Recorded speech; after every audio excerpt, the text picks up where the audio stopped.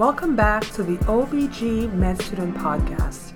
I'm your host, Dr. Tanya Wright, and this podcast is designed for medical students that are currently rotating on their OB-GYN clerkship. Today, we're going to be covering the APGO Learning Objective, topic number 23, third trimester bleeding. This is also covered in Chapter 16 of your Beckman and Ling textbook, the 8th edition.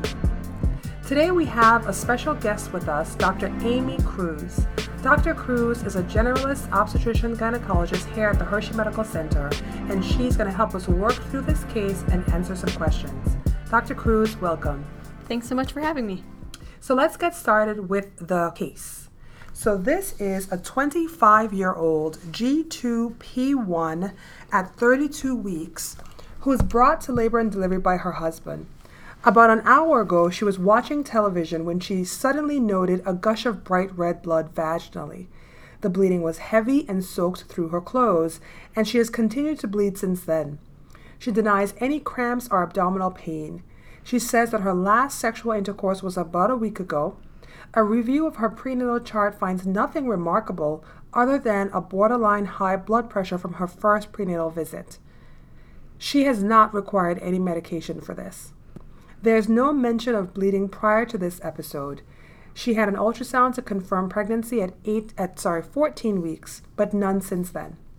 On physical exam, she's extremely pale, and her blood pressures are now 98/60, her pulse is 130, respirations at 30, and temperature 99 degrees Fahrenheit.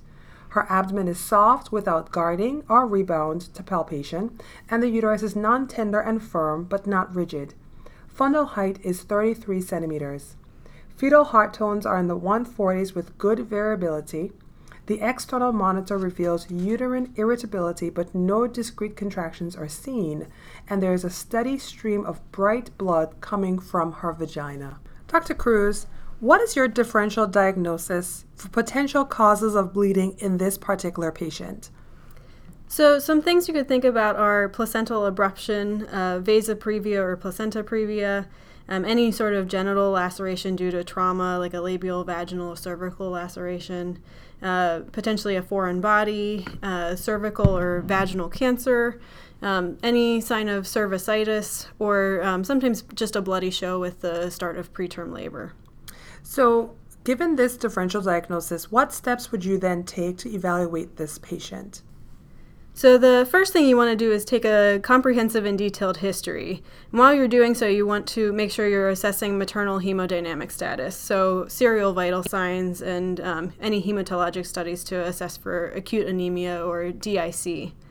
Another thing you want to do is confirm your placental location. So ultrasound could be used to determine the position of the placenta. And while you're doing this, you want to avoid a digital cervical exam until you've determined this. The next thing you want to do is assess fetal status. So this can be done with continuous external fetal monitoring or through an ultrasound biophysical assessment.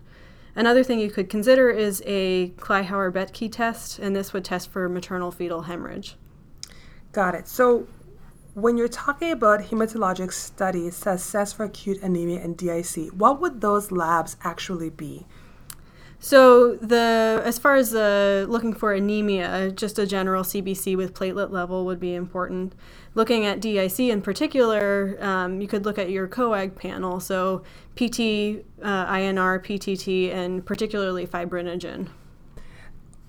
Also, Dr. Cruz, the KB test, the Kluwer-Betke test, this has always been a little bit confusing for me to kind of work through how valuable this would be. I know in particular patients that are of the negative blood type, it's sometimes important to figure out how much of those fetal red blood cells have crossed over into the maternal circulation. So this would be a blood test for mom that would assess the amount of fetal red blood cells that have crossed over, indicating a maternal fetal hemorrhage. This is particularly important in patients that are Rh negative because we actually would administer a certain amount of RhoGAM to be able to basically be an antidote for those fetal red blood cells that have crossed over to decrease the risk of alloimmunization in the future. Does this serve any real purpose in patients that are not Rh negative? The purpose in non-Rh negative patients would just be to quantify the amount of maternal fetal hemorrhage. If you see more significant hemorrhage, that would be potentially more concerning for her clinical status. Got it. So let's work through your differential diagnosis, Dr. Cruz. And the first one would be placental abruption. What exactly is that? So placental abruption occurs when there's separation of the placenta from the uterine wall prior to delivery of the fetus. It typically occurs in about and it accounts for about 30% of the cases of third trimester. There is also a 25% recurrence risk in future pregnancies. Why would a placental abruption happen to any particular patient? Are there specific risk factors? Sure. So one risk factor is hypertension, either pre-existing or gestational hypertension, any sort of substance abuse like cocaine or tobacco use in particular. Any abdominal trauma could increase risk. Sudden uterine decompression, which sometimes happens with large rupture of membranes. And preterm, pre-labor rupture of membranes is also a risk factor. Yeah, I distinctly remember in preparation for our steps that one classic presentation of placental abruption associated with maternal cocaine use. And so when you see those associations, you're definitely thinking that this could be related to placental abruption. That's right. So how would patients present with a placental abruption? So classically, a placental abruption is presented as painful bleeding. So frequently they will have uterine contractions or hypertonicity seen on the tachometer. They do present with bleeding, which sometimes can be catastrophic. You may also see non-reassuring fetal heart rate testing. Other things that would be supportive of the diagnosis are a low fibrinogen level, which could be seen with DIC, and this does occur in about 10 to 20% of severe abruption cases.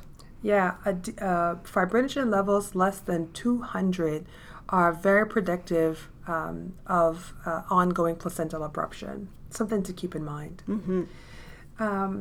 What about a placenta previa? What is that? So placenta previa occurs when the placental tissue covers the cervical os. So you can have a central or complete previa, which completely covers the os. A partial previa partially covers the cervical os. And then a marginal previa is when the placental edge is adjacent to the os but doesn't cover it. Low-lying placenta is when the placenta is close to the cervical os, usually about 1 to 2 centimeters within the range of the os, but it's not actually covering it. So at about 24 weeks, 1 in 20 pregnancies will demonstrate that a placenta previa on ultrasound, but this typically resolves as the pregnancy progresses, and at 40 weeks, the incidence goes down to 1 in 200. Placenta previa in general accounts for about 20% of cases of third trimester bleeding. What would be some risk factors for placenta previa? Some risk factors include things that are prior surgery to the uterus, so prior cesarean delivery, a history of a myomectomy, an increasing number of uterine curettage previously. These can increase the risk of abnormal placentation. Other things include increased parity or multiple gestation. So if you have more placenta, you are covering more surface area, so that increases risk of previa. And then other things include advanced maternal age and smoking. And how do patients with placenta previas typically present, and how would this differ from patients that are presenting with a suspicion of a placental abruption? Sure. So as we said, placental abruption is painful bleeding, whereas placenta previa is typically painless bleeding. So this may occur after an inciting incident such as intercourse, or just may occur spontaneously as the cervix starts to dilate a little bit. Some of these patients do, however, present with contractions, so it's really important to do your ultrasound assessment first to differentiate the previa from an abruption. What do you think about radiographic findings of placental abruption? Is this something that we can typically diagnose on ultrasound?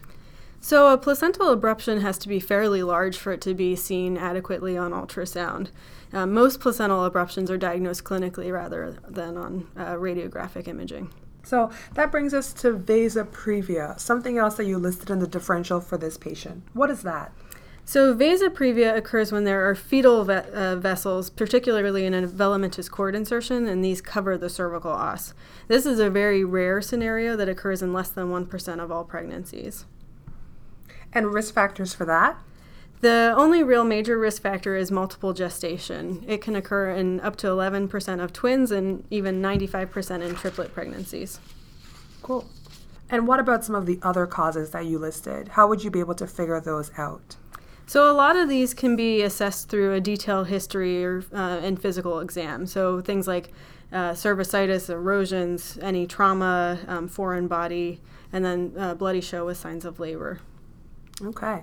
So we have this patient who is 32 weeks pregnant, presenting with copious amounts of red blood vaginally to the point where her blood pressures are 90s over 60s. She is tachycardic. What steps would you take to manage her low blood pressure and her tachycardia? So the first thing you want to do is make sure that her vitals are stable. So you want to make sure you have serial blood pressure, heart rate, and respiration monitoring. You want to ensure you have an adequate airway, so maybe having continuous pulse oximetry on her would be helpful. Then you want to start thinking about your resuscitative measures, so establishing IV access. Ideally, she should have 2 large bore IVs. If you're unable to obtain that, you could think about central venous access. And then you want to start monitoring your serial blood panels, so checking CBC and platelets, and then looking at your coagulation panels. Once you've established your IV access, the next thing to do is volume resuscitate. So this is usually initially started with crystalloid.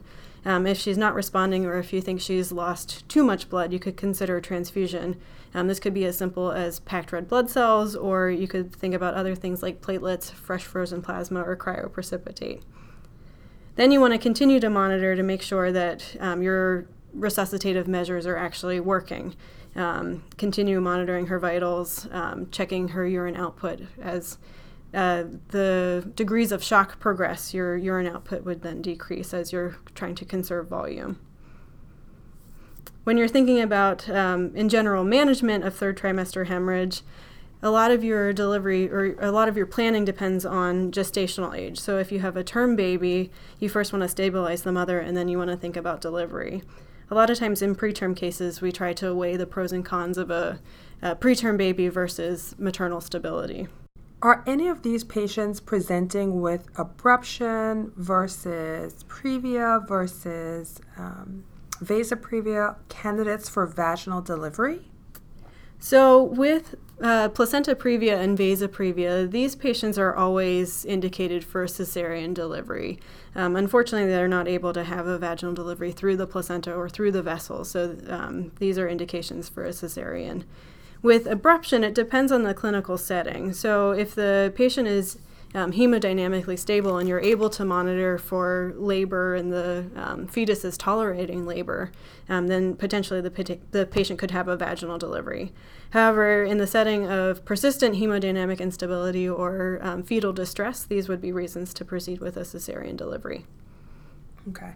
So under what circumstances would you consider blood product transfusion? Sure. So blood transfusion, typically we think about when there's acute blood volume loss. So if the patient has lost 30 to 40% of the blood volume, you could consider a transfusion at this point. We also, with postpartum hemorrhage in general, we think about if you have 1,500 milliliters of blood loss and ongoing bleeding, you could also think about transfusion in those settings. So if you're able to estimate your blood loss and determine based on that. Another reason to think about transfusion is if you have a patient who has a chronic anemia and their hemoglobin on evaluation is low, such as less than 7, or if you have a patient who has existing cardiovascular or pulmonary disease, if their value is less than 10, you could consider transfusion. Additionally, if your hematologic evaluation shows any abnormalities in coagulation. So again, if you have a fibrinogen less than 200, if you have a prolonged PTT or platelets less than 20,000, you could consider transfusion. If C-section is indicated, platelets less than 50,000 would also be a reason to give platelets. General knowledge related to blood product replacement, I think, is important for all students, regardless of what careers they pursue or their clinical rotations. So I think we should review some of those. Don't you agree? Yes, that would be great. So we can start firstly with packed red blood cells, or abbreviated as PRBCs. You'll typically hear staff and faculty and residents say, "I'd like to transfuse 1 unit of PRBCs." What exactly does 1 unit translate to, and what would we expect to be the effectiveness of this? So packed red blood cells, as it implies, it contains only red blood cells. 1 unit is about 350 milliliters in amount, and this typically will increase hematocrit by about 3 percentage points. What about fresh frozen plasma, also abbreviated as FFP? So this typically is as far as volume, is about 200 to 300 milliliters. It contains all of the clotting factors, but it does not contain platelets. It's typically used for deficiencies in multiple clotting factors, such as in a patient with DIC. And typically 1 unit of FFP will increase fibrinogen by about 7 to 10 milligrams per deciliter. And cryoprecipitate? So cryoprecipitate has fibrinogen as well as factors 8, 13, and von Willebrand factor. It is a very concentrated transfusion method. So 1 bag is only 10 to 15 milliliters. So these are particularly useful in patients who you don't want to volume overload and you're really trying to get a lot of fibrinogen or clotting factors into your patient. So 10 bags of cryoprecipitate will increase fibrinogen by about 70 milligrams per deciliter. So a lot of increase in a low volume. Awesome. And then finally, platelets? So platelets are typically derived from whole blood as a pool, or they're taken as 1 unit as apheresis-derived platelets. So these are typically in 4 or 6 pack units, and usually will increase the platelet count by about 30,000 per transfusion pack. Dr. Cruz, thank you so very much once again for reviewing a very, very high-yield topic for the students today. Hope to have you back again. Thanks so much.